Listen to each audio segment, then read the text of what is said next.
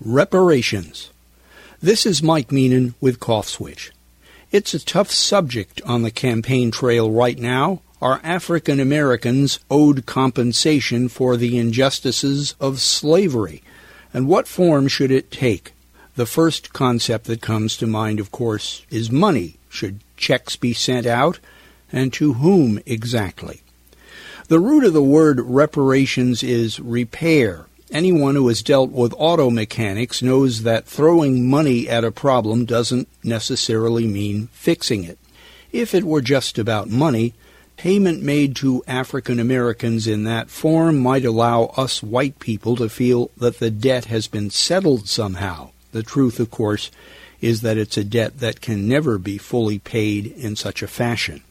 Then there is the issue of whether current generations of whites are responsible for atrocities committed by their ancestors in past centuries. The original sin, so to speak, has left a stain that has bled through layers of time and persistent attempts to revise history.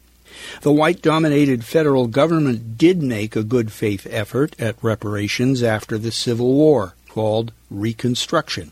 It just didn't stick. We do have an ongoing responsibility to compensate descendants for the economy that was built upon slavery and the vestiges that remain today.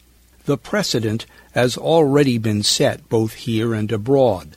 Not long ago, we compensated Japanese Americans who were forced into internment camps during World War II.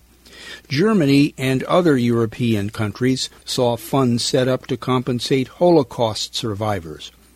Whether these attempts were adequate or not is a question, but they were at least gestures.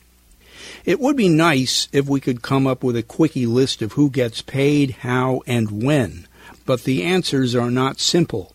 It may be up to a proposed commission to explore the questions of eligibility, the claims process, and what compensation should consist of. Cash payments may be one form, but might it also be about assistance with home loans, the payment of college tuition, or other things?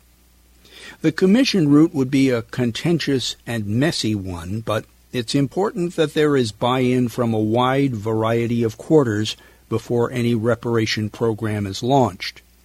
Then, of course, there is the issue of fairness as members of other historically oppressed groups start asking when it's their turn to get paid. But being fair is no excuse for doing nothing, especially when it's about the peculiar institution that is part of this country's definition, whether we like it or not.